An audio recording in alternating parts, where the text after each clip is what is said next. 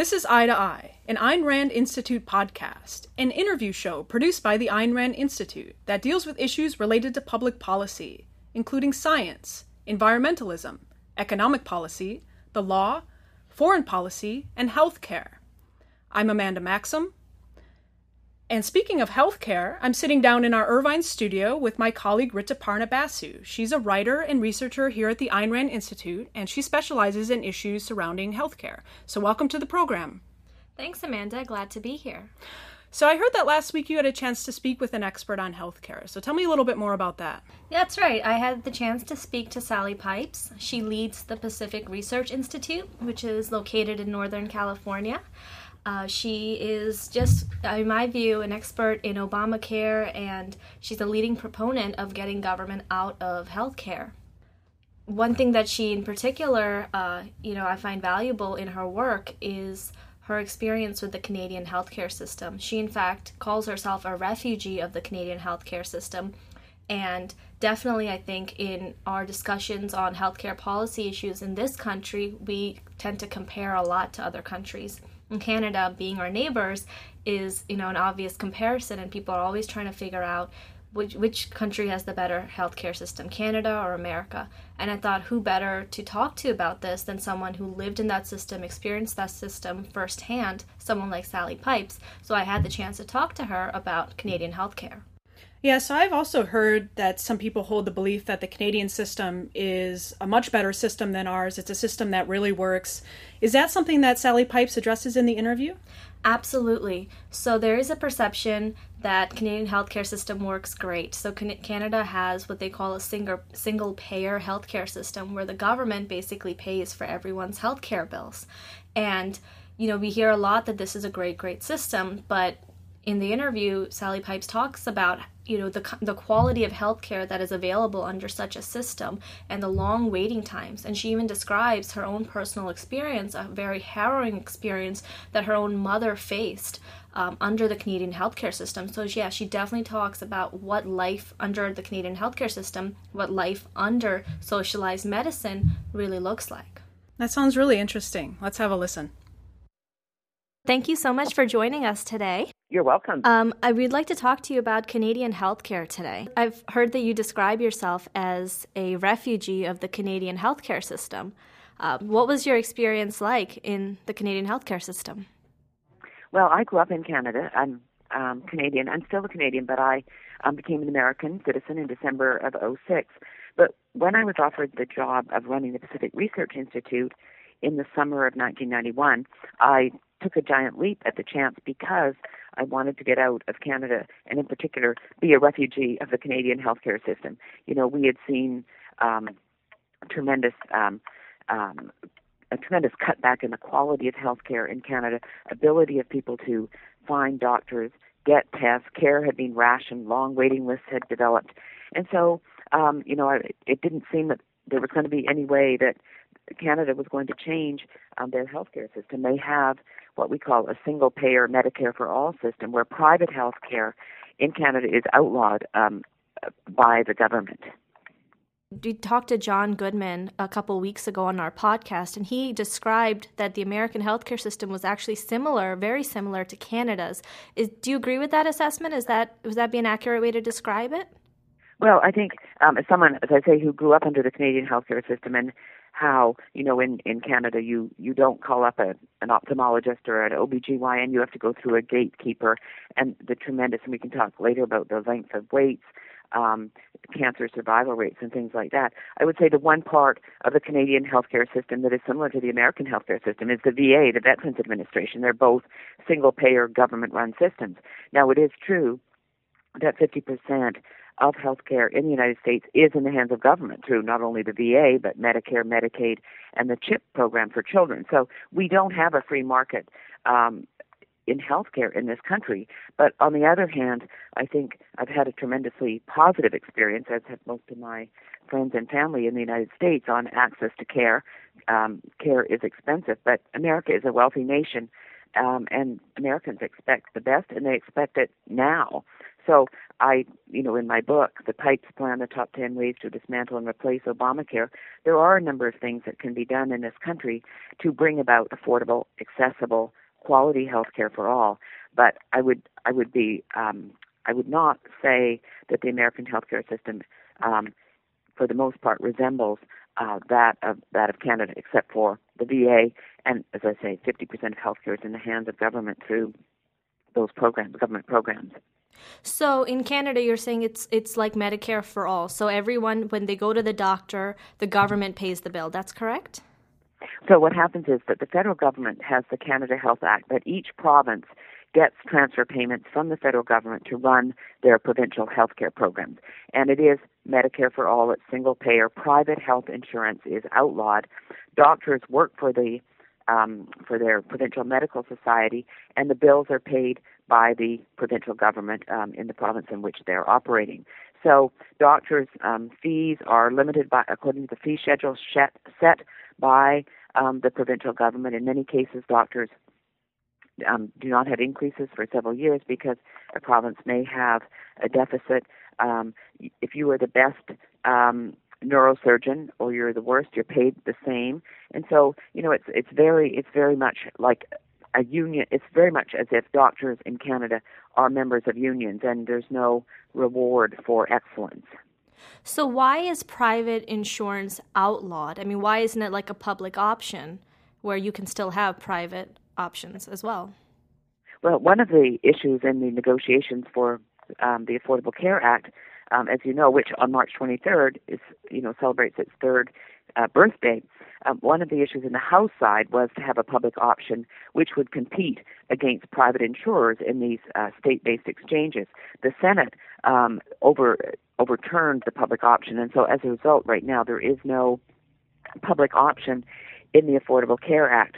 But in looking at Canada, when the government started, the Saskatchewan government was the provincial government that started the takeover of healthcare by the government in the 1940s under the late Premier Tommy Douglas, who, according to the Canadian Broadcasting Corporation, deemed him to be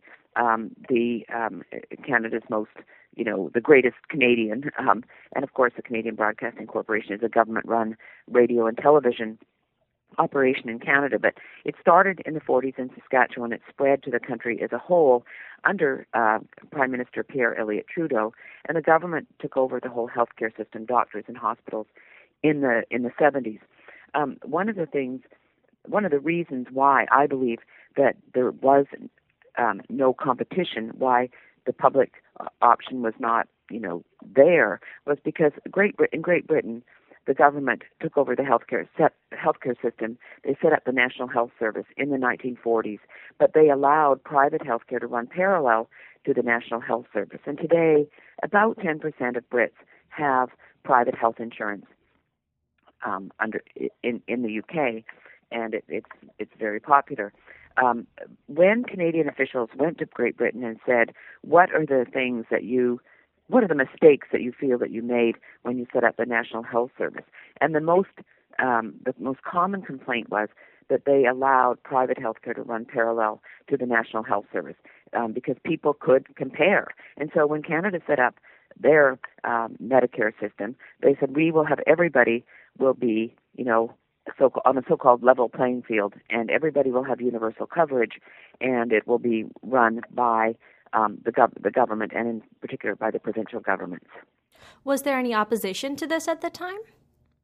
I don't know, but it's highly unlikely because Prime Minister Pierre Elliott Trudeau was really, if you get down to it, really a communist. He was a great fan of, he wrote this famous article, Cité Libre, which is, about, government takeover of things. He really believed government. He was really actually a communist who believed that government should control all of the lives of Canadians in every aspect. And so, I think it would have been very difficult to have done anything else to bring about a private option in the Canadian healthcare system. Although it is interesting, back in 2003, there was a court case in the province of Quebec are really where most of the French Canadians live, where there was a case that made it to the Canadian Supreme Court, and it was over the issue of the ban on private health insurance. And so in that decision, and the Canadian Supreme Court is not, really, it's not a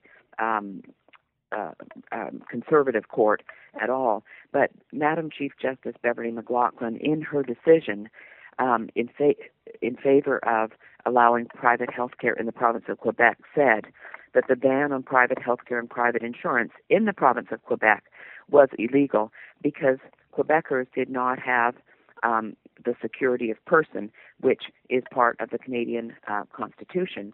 And so in that case, in Quebec, private health care is allowed under the law. But Madam Chief Justice McLachlin said, yes, Canada has universal coverage, but access to a waiting list is not access to health care. And so I think this is a very important point. And I think Americans, my mother used to say when I moved to the U.S. in 91, and as time went on, she used to say, I hope you're not becoming one of those impatient Americans.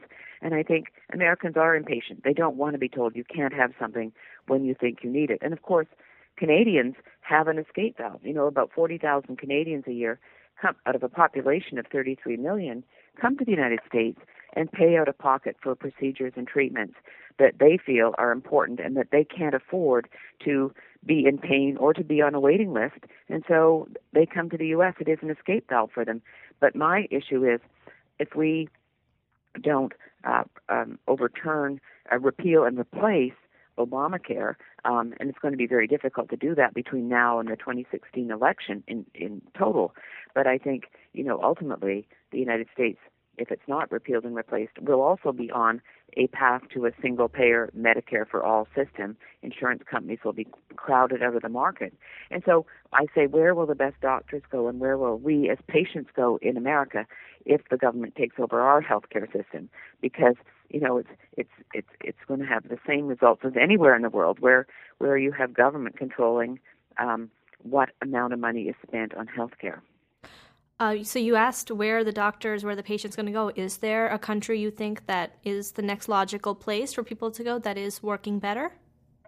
Well, I think we have seen some movement in Costa Rica. A lot of American docs are setting up, clinics there, hospitals there, so they would be free of the Affordable Care Act. So that's one issue. My idea is to set up the Liberty ships, and they would be offshore, and the best doctors would, be on these ships, and we as patients could go there.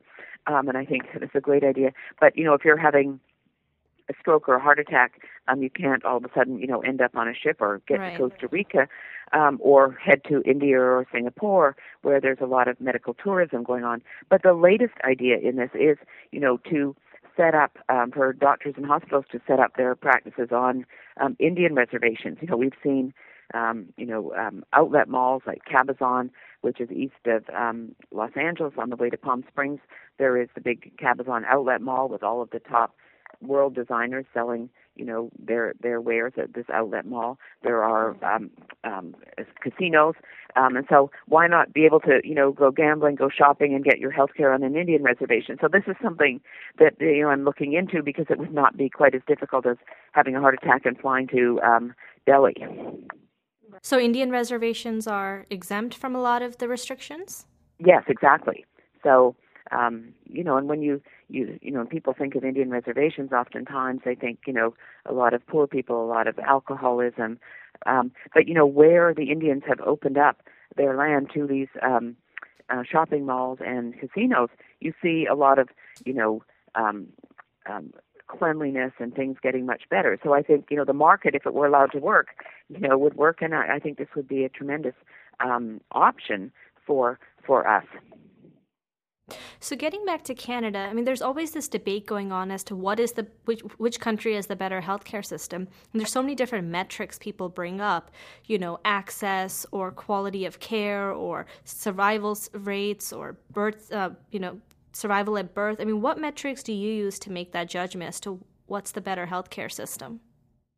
Well, as somebody who has, as I said, grown up under the Canadian healthcare system, the government decided that, they would have a Medicare for all system. Everybody would, get all the treatment they needed, the best treatment when they wanted it.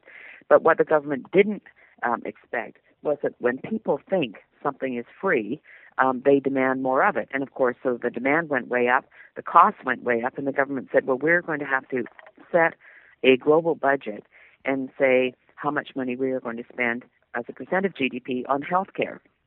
So the government in Canada today spends about 11.4% of gross domestic product on healthcare. Here in America, we're spending around 18% of our GDP. Probably it is the most expensive healthcare in the world. But if you look at Canada and spending 11.4%, and the demand being greater, what happens? Well, you get long waiting lists for care, lack of access to care, to the latest treatments and procedures, and ration care. And so today in Canada, based on the research done by the Fraser Institute, where I worked for many years before coming to the U.S., they produced a publication called Waiting Your Turn, a guide to hospital waiting lists. And, the wait in 2011 from seeing a primary care doctor to getting treatment by a specialist was 19 weeks. That's almost 5 months. Now, that is a metric that is very worrying, and particularly if you're in pain or you think you have a serious illness.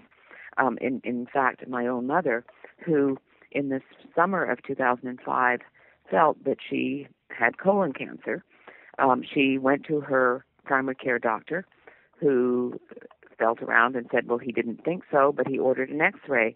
Now, for people, in the know, an X-ray does not reveal colon cancer. And so I called her back and said, well, you have to, you really need to get a colonoscopy. That will be the final determinant of whether or not you have colon cancer. And so she called her doctor back and said, my daughter says I need to have a colonoscopy. And her doctor said, well, at your age as a senior, we can't get you a colonoscopy because we have so many younger people who have severe symptoms who are on a waiting list for the colonoscopy.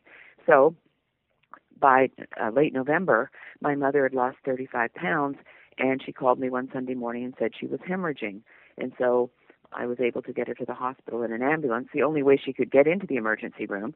And she spent 2 days there, 2 days in the transit lounge waiting for a bed in a ward.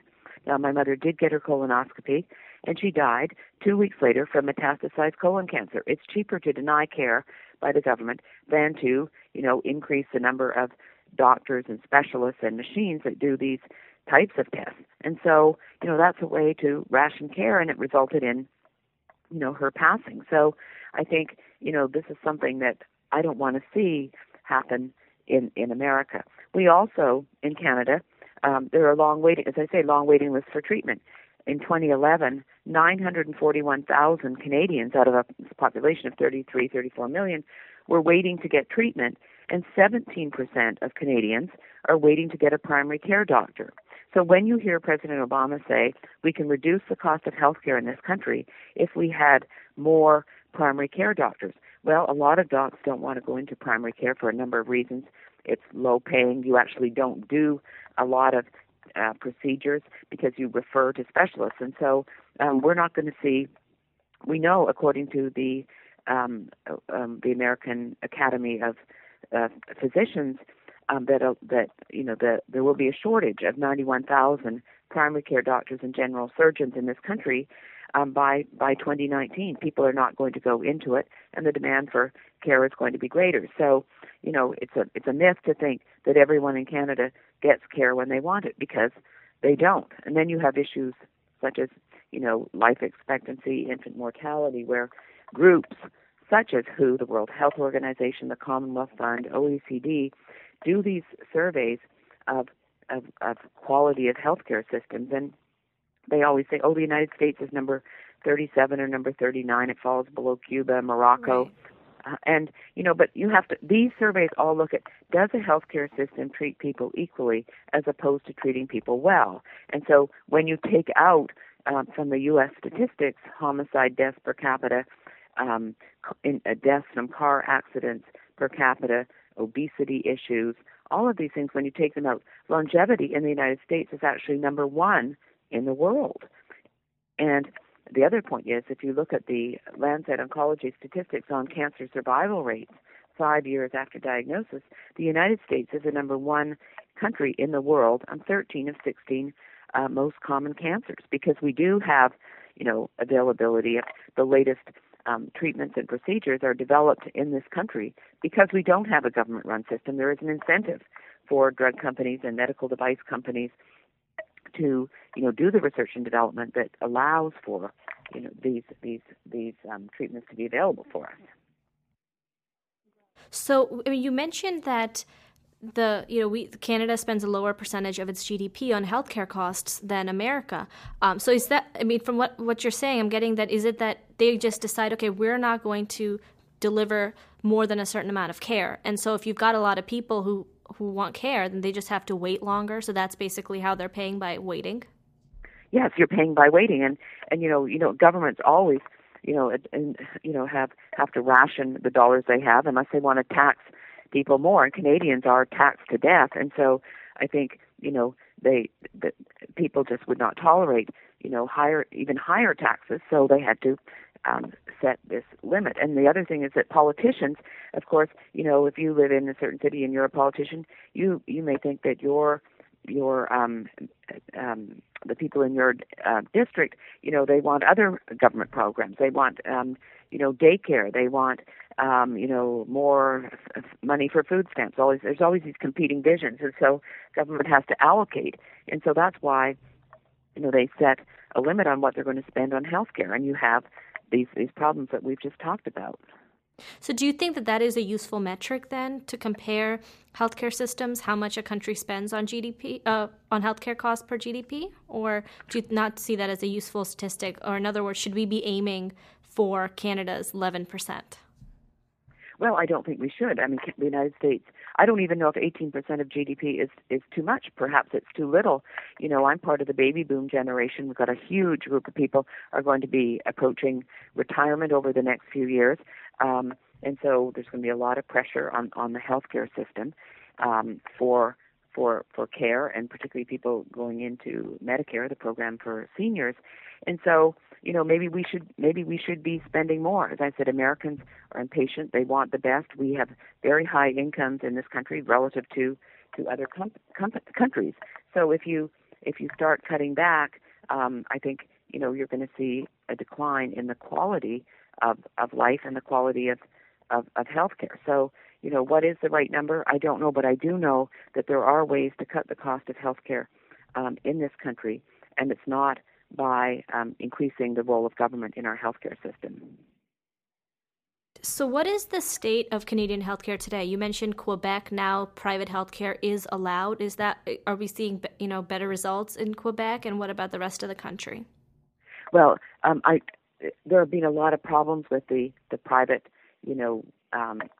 healthcare in Quebec, but the Westmount Medical Clinic is alive and well, and is very popular and used a lot in Quebec.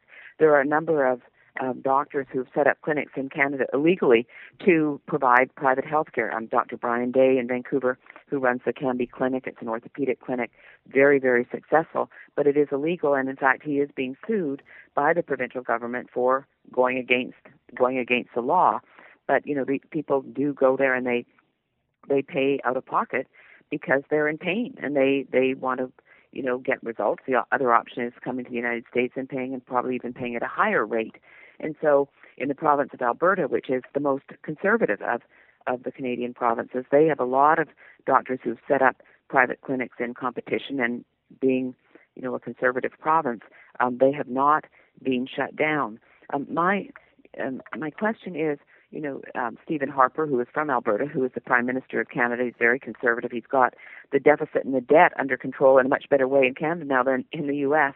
But, in talking to people about, why hasn't he done anything about the problems with the Canadian healthcare system, apparently he wants change to come from the bottom up rather than the top down. And so I think, over time we're going to see the opening up of, private clinics and things without having government intruding like they are in the province of British Columbia. So I think that is one issue. I think, people say, well, why aren't there riots in the streets among Canadians if they don't like, the waits?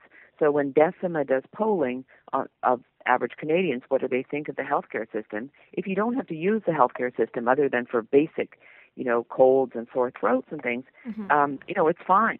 But when you poll Canadians who need to see a specialist, and they find out what the wait is from seeing your primary care doctor to seeing a specialist to then getting treatment by a specialist, the dissatisfaction rate is incredibly high. And so those are the stats that we need to look at. The other point is that, as I said, the Canadian healthcare system was taken over by the government in 1974. I mean, that's 26, 36, almost 40 years ago. People in Canada don't know any different. I mean, when you grow up with something, if you don't know an alternative, you think it's fine. And the third point is Canadians are nice people. They're very patient people. And so that if they're told something, just like Brits, that, this isn't available, they say, well, thank you very much, I'll go home and wait. Unless you're, one who says, well, I want to take the chance and go to the United States and find out whether I do have a brain tumor or I do have melanoma or whatever. So, Canada is a different country, but I think you are going to see under Prime Minister Harper some, opening up of the healthcare system, because the waiting times are getting worse.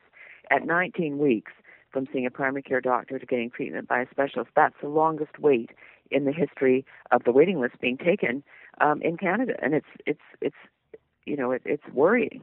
So why is it getting worse? Is it simply that the population size is increasing? Well, I think, yes, it is. And the best and the brightest kids don't go into medicine. And as we're going to see in this country, unless Obamacare is repealed and replaced, we're seeing that a lot of doctors, are going to take early retirement. A lot of doctors are just retiring. And we're going to see, I think, the best and the brightest kids, deciding not to go into medicine because they see it as, a profession that will be controlled by the government. And so we will see shortages, just like in a country like Canada. Is there evidence to suggest that, or is it a lot of anecdotal evidence that a lot of the smarter people are not choosing to go into medicine, both here and in Canada? Well, I've seen some surveys in the United States showing that the best and the brightest kids are not going into medicine, because we have the MCAT results. But we also have had surveys done by the Physicians Foundation, Deloitte Touche, the consulting firm, which has shown that, about 69% of doctors surveyed are not optimistic about the future of medicine under Obamacare. And the Physicians Foundation did a survey with similar results, but they also did a survey of doctors under the age of 40, showing that 69% of them are very worried about the future of their profession. And those are the docs under 40 are the doctors that have just been out of school, for a shorter period of time. Particularly if you have done a residency in a specialty, you probably didn't finish till 32, 33. And so they are very worried. 49% of graduating specialists are now joining hospitals. They're not going into fee-for-service medicine, setting up their own practices or a small group practice. So that, I think that those statistics are very worrying for the future. I'm interested to learn more about, the mentality of Canadians in this system. I mean, you mentioned that tens of thousands of Canadians come to America every year for treatment. Now, is that something that they can talk about proudly, or is that something, it's a hush-hush practice? What is that like? Well, I think, there has been a lot of stories in the Canadian press about interviews of Canadians who have come to the U.S. for treatment, whether it's someone with a brain tumor, with various types of cancer. I mean, when you think back, when the Canadian healthcare system was fairly young, I mean, the Premier of Quebec, Robert Bourassa, when he was diagnosed with melanoma in Montreal, back in the day, the Montreal General and the Royal Vic, those were world-class hospitals, but they have deteriorated significantly because they don't have the latest equipment. The unions are very much in control. The hospitals are dirty. And so Bourassa came to Washington, D.C. and had his treatment at the National Cancer Institute. John Turner, who was a Liberal Minister of Finance in the Trudeau government, he was a leader of the Liberal Party. he had a private doctor in the United States. A lot of, people, like that, it's interesting that politicians would come to the U.S. and in a few years ago, Denny Williams, the premier of the province of Newfoundland, the most easterly province in Canada, when he was told that he had a severe heart issue that needed surgery, he was told, well, there's not a hospital here in Newfoundland that can do it. The waiting list in Ontario was very long and would be harmful to his health. So Danny Williams, packed his bag, went to Mount Sinai Hospital in Miami, Florida, and had his heart surgery done. He came back and was, harassed by the Canadian media. How could you possibly, go to the United States, to Florida, and have your surgery? And Danny Williams said, it's my heart, it's my health, it's my choice. And that's important. People want choice, and they want, if it's your health, and you're going to be threatened with the ultimate thing, death. I mean, you want to be able to have access to that, and that's why I'm so passionate about repeal and replace of Obamacare and actually building a healthcare system that will reduce cost and lead to universal coverage, because neither of those goals are going to be achieved under President Obama's healthcare plan. And of course, those were his two main visions, in introducing the idea of the Affordable Care Act. So when they were debating Obamacare, and they were debating, what should be in it, what should the law look like, there's a lot of comparison made to other countries and the models they have for healthcare. So Obamacare, as it ended up, did they derive anything from Canada, from how Canada works? Well, there were so many people that I've talked to that were involved in the writing of the legislation that probably that's why it's so discombobulated, because so many people wrote, and was done in such a hurry.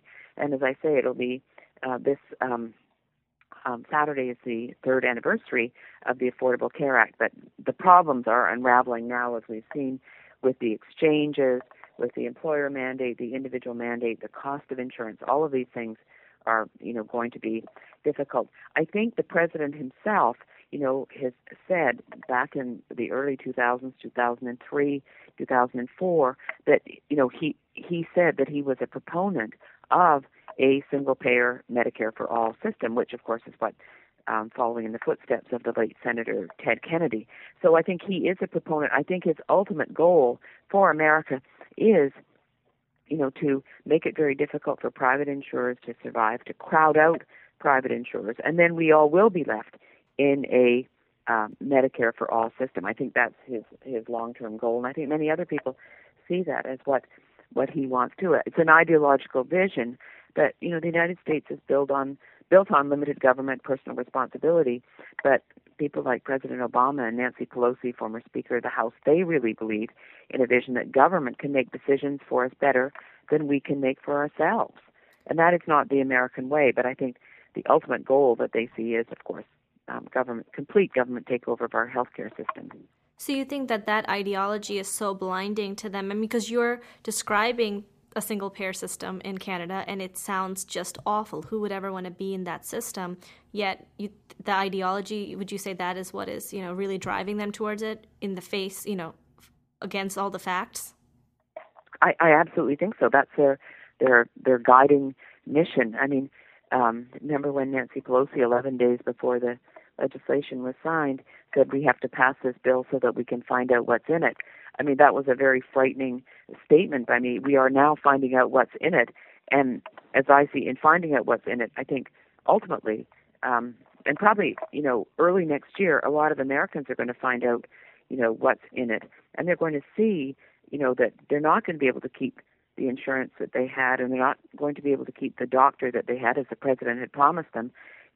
Companies are going to drop employer-based coverage because it's going to be very expensive, and for them, cheaper to put them into, tell their employees to purchase their own insurance in the exchange, and the employer will pay the $2,000 per employee fine to the government. It's a lot cheaper than spending $15,000 a year on a family plan, and so people are going to find out that one of the plans in the exchanges, whether it's bronze, silver, gold, or platinum, is going to be a lot more expensive than what they ever thought. A lot of young people are going to say, I'm going to pay that individual penalty at $95 per person, or 1% of income starting right now. And so it's going to put pressure on the cost of insurance for insurance companies to provide insurance in the exchanges, and that's going to push up. And yet the government's going to say you can't have those increases. So I think there's going to be a rude awakening for Americans, and employers too. I mean, I think a lot of employers are just now beginning to see, what this means. And you're seeing, because if you have 50 or more employees, you will be subject to Obamacare. The first 30, of course, would be exempt. But a full-time employee is someone who works 30 hours a week or more. You're seeing, in the service industry, particularly in restaurants, you're seeing a lot saying we're going to have to break up our company into smaller groups. We're going to have to reduce hours to 25, 26, 27 hours a week so as to be, these people would be part-time employees rather than full-time. I think you're going to see a lot of that. And people are going to say, but Mr. President, you said if we like our health insurance and we like our doctor, nothing will change. And you also told us that the average premium for the average family would decline by $2,500 a month.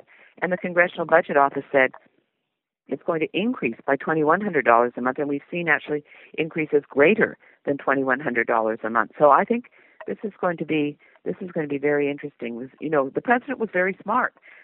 Under the Affordable Care Act, most of the goodies, were given out in 2010, 2011, children being able to stay on their parents' plans, the ending of, price discrimination based on pre-existing conditions being phased out, the annual limit or cap on what you can get covered under health care.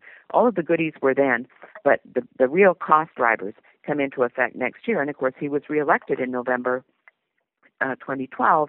But we're going to see, the individual mandate, the Medicaid expansion, the tax subsidies, the employer mandate. All of these things are going to they're the real cost drivers. And this healthcare law is not going to cost what the president had hoped, $940 billion over 10 years. It's already, the CBO has already said for this year it's going to be about $1.3 trillion. And I believe by this over 10 years, at the decade, 2014 to 2023, we're going to be looking at $2.7 trillion over that decade, almost 3 times what he had promised the American people. And you said before that you think this will definitely lead us on the path to single-payer healthcare. Do you have an idea of how that might look like specifically, where things will go from here? Well, I think, right now with the Democrats controlling the Senate, they also have the presidency. They don't have the House. I mean, there are a number of things that, I'm hoping will happen, but I think they probably won't. Things won't be signed by President Obama. Repeal of the Independent Payment Advisory Board, repeal of that 2.3% tax on medical device sales, which came into being on January 1st of this year. Next year is the HIT tax, the health insurance tax. I mean, these are the new 3.8% tax on unearned income under which is part of the Medicare plan, which came into being for people earning $200,000 a year on January 1st, or families at $250,000.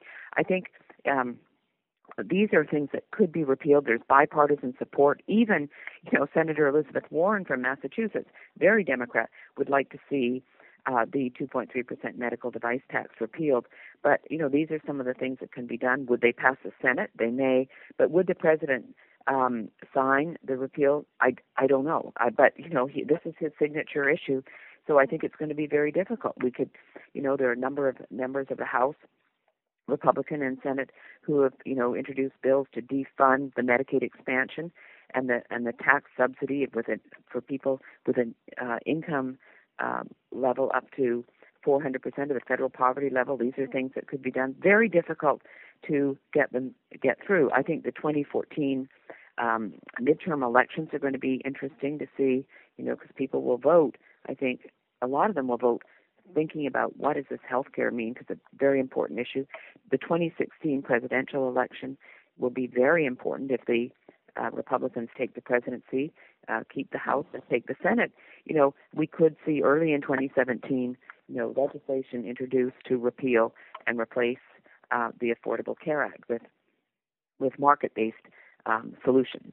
So you don't think that it's inevitable at this point that Obamacare is the law of the land, that, this is going to slide us into single payer? You think that there's still room and time to scale back? There is, but if the Democrats take the presidency in 2016 and control either the Senate or the House or both, my phrase is that we will be on the road to serfdom, and there won't be an off-ramp for us, and that this will be the end. So we have the 2014 midterms, we have the 2016 presidential that are sort of, I think, my last hope, because as Milton Friedman, my mentor, used to say to me, Sally, show me a government program that has ever been eliminated. And I think, the mohair subsidy and perhaps one or two other things. But even when people don't like a government program, it's very, very difficult for politicians to pull back and get rid of them. So, even things that are unpopular tend to be hard to do. So I'm very concerned that we don't want to be on the road to serfdom in a Canadian-style system where, as I said before, where will we go? Maybe we'll go to Costa Rica. Maybe hospitals will set up on Indian reservations. My Liberty ships may become a reality, but it's going to be a very upsetting time for Americans and the future of our healthcare system. And the way Obamacare is set up, you think that the private insurers will eventually be crowded out if nothing is done? Well, when you look at parts of the law, the medical loss ratio, where insurance companies, if you're can only they can only charge 20% in the small group market, 20% an individual, 20% to administrative costs, and they have to pay out 80% of the premiums they collect in claims, and it's 15 and 85 in the large group market. This is really putting controls on insurance companies. The other point is that we, if they can't increase the premium to cover the cost of care, how can you stay in business? And we've seen a number of companies already.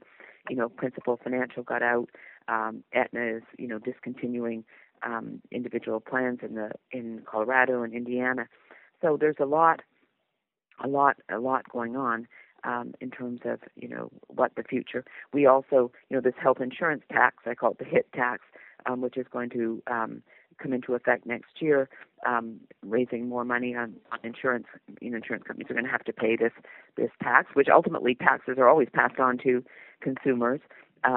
We're also, seeing the tax on pharmaceutical sales will have a negative impact on research and development, I believe. So all of these things are very frightening for me in the sense that I think, and then of course also for the insurance companies, the essential benefit plan, what an insurance company has to cover, whether it's vision, dental, in vitro fertilizations, all these things, increase the cost. And if you can't increase your premium to cover these costs, how can you stay in business? It's not like government. You don't, send out to your people and tax them more. You've mentioned that you want to repeal and replace. What is your idea? I mean, where should we go from here? How do we get government out or reduce government in healthcare? What is your solution?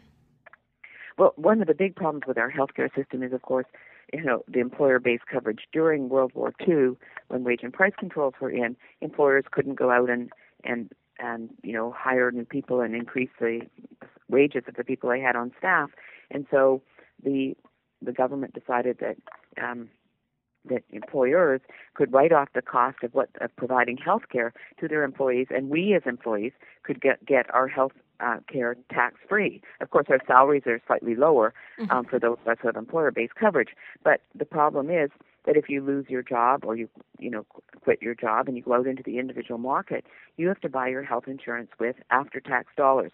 So the playing field is not level. Most people who have employer-based coverage have no idea, what the insurance really costs. I mean, they may pay a copay or part of premium, but that, of course, isn't the cost of care. And when people think something is inexpensive, they use a lot more of it. So in the interim, I would like to see the tax code changed so that individuals could purchase their insurance in the individual market with pre-tax dollars as well. I would ultimately like to see us get away from employer-based coverage and build up a competitive market in insurance where we will all own our own insurance. I would like to see doctors and patients being empowered rather than the third party, and in particular the federal government. We've seen with health savings accounts about 14 million Americans today have HSAs. They're very popular. People shop around. They look at price. And it's really the cost of insurance premiums for people with HSA coverage has gone down because you're putting people in charge. I think the president doesn't like HSAs. We've seen the amount that you can deduct from your flexible savings account has been cut in half to $2,500 starting this year. But that is a way to open up the market. I think, we need to get states to reduce those costly mandates that I was talking about. There are about 2,100 around the country. They add 20 to 50% to the cost of care. We need states to do medical malpractice reform. The president said over and over again, doctors practice defensive medicine do all these tests because they want to line their pockets. Well, in fact, doctors practice defensive medicine because they're afraid of being sued, and they pay a lot for their medical malpractice insurance. So if we could reduce the number of mandates, if I want a plan that covers in vitro, I should be able to get it. Mm-hmm. But, you might not want that, so why should you have to pay for what I want? And then, I think in the interim, the government under the Affordable Care Act put $5 billion into, allowing people with pre-existing conditions who had been uninsured for 6 months or more to purchase insurance in the high-risk pools. Mm-hmm. Well, the take-up was very low in the first place. But on February 15th, the government discontinued the program because the $5 billion was already used up. I think, if the government were to do something, and I'm not a proponent of government being in this at all, but if they were to do something, they could increase the funding to the state-run high-risk pools until we get a properly functioning market. Mm-hmm. And then we don't need government-run exchanges or pools.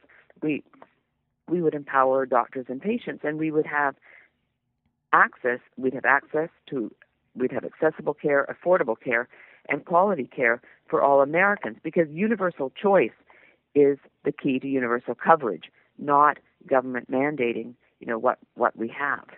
Mm-hmm. So I've got one last question for you. You mentioned that the tax code favors employer-sponsored health insurance. That this is something I've heard a lot of people talk about, that there's the playing field isn't level. Some people are getting tax deductions, other people are not. I mean, why has this been such a difficult issue for Congress to just say, well, okay, everyone can get health insurance tax-free? Why is that so difficult? Because it seems so simple of a I know, it is simple, and the results are there. I think it's because, as I said a minute ago, once you have a government approving a program, to change it is very, very difficult. And I just don't know, because you have bipartisan support for this. Mm-hmm. So why it doesn't happen is beyond me. And under Obamacare, with the individual mandate, the IRS is probably, going to have to expand, hire a lot more people to monitor our tax returns to see that we have insurance. So why not, get the IRS to make this change? It's astounding to me that it hasn't happened, and it should. Well, thank you so much, Ms. Pipes. This has been really, really enlightening, and I'm really excited to share this, all this information with our listeners. Thank you for joining me today. Well, thank you so much for allowing me to give out my views, which I am so passionate about. You've been listening to Eye to Eye, an Ayn Rand Institute podcast. This episode is titled, Do Canadians Have It Better? A Conversation on the Future of American Healthcare, with host Rituparna Basu and guest Sally Pipes. You can find more commentary from Ms. Pipes at pacificresearch.org. Information and episodes of this podcast are available on the Voices for Reason blog at blog.aynrandcenter.org or on iTunes. You can find more information about Ayn Rand and her ideas on the web at aynrand.org. I'm Amanda Maxim for Eye to Eye.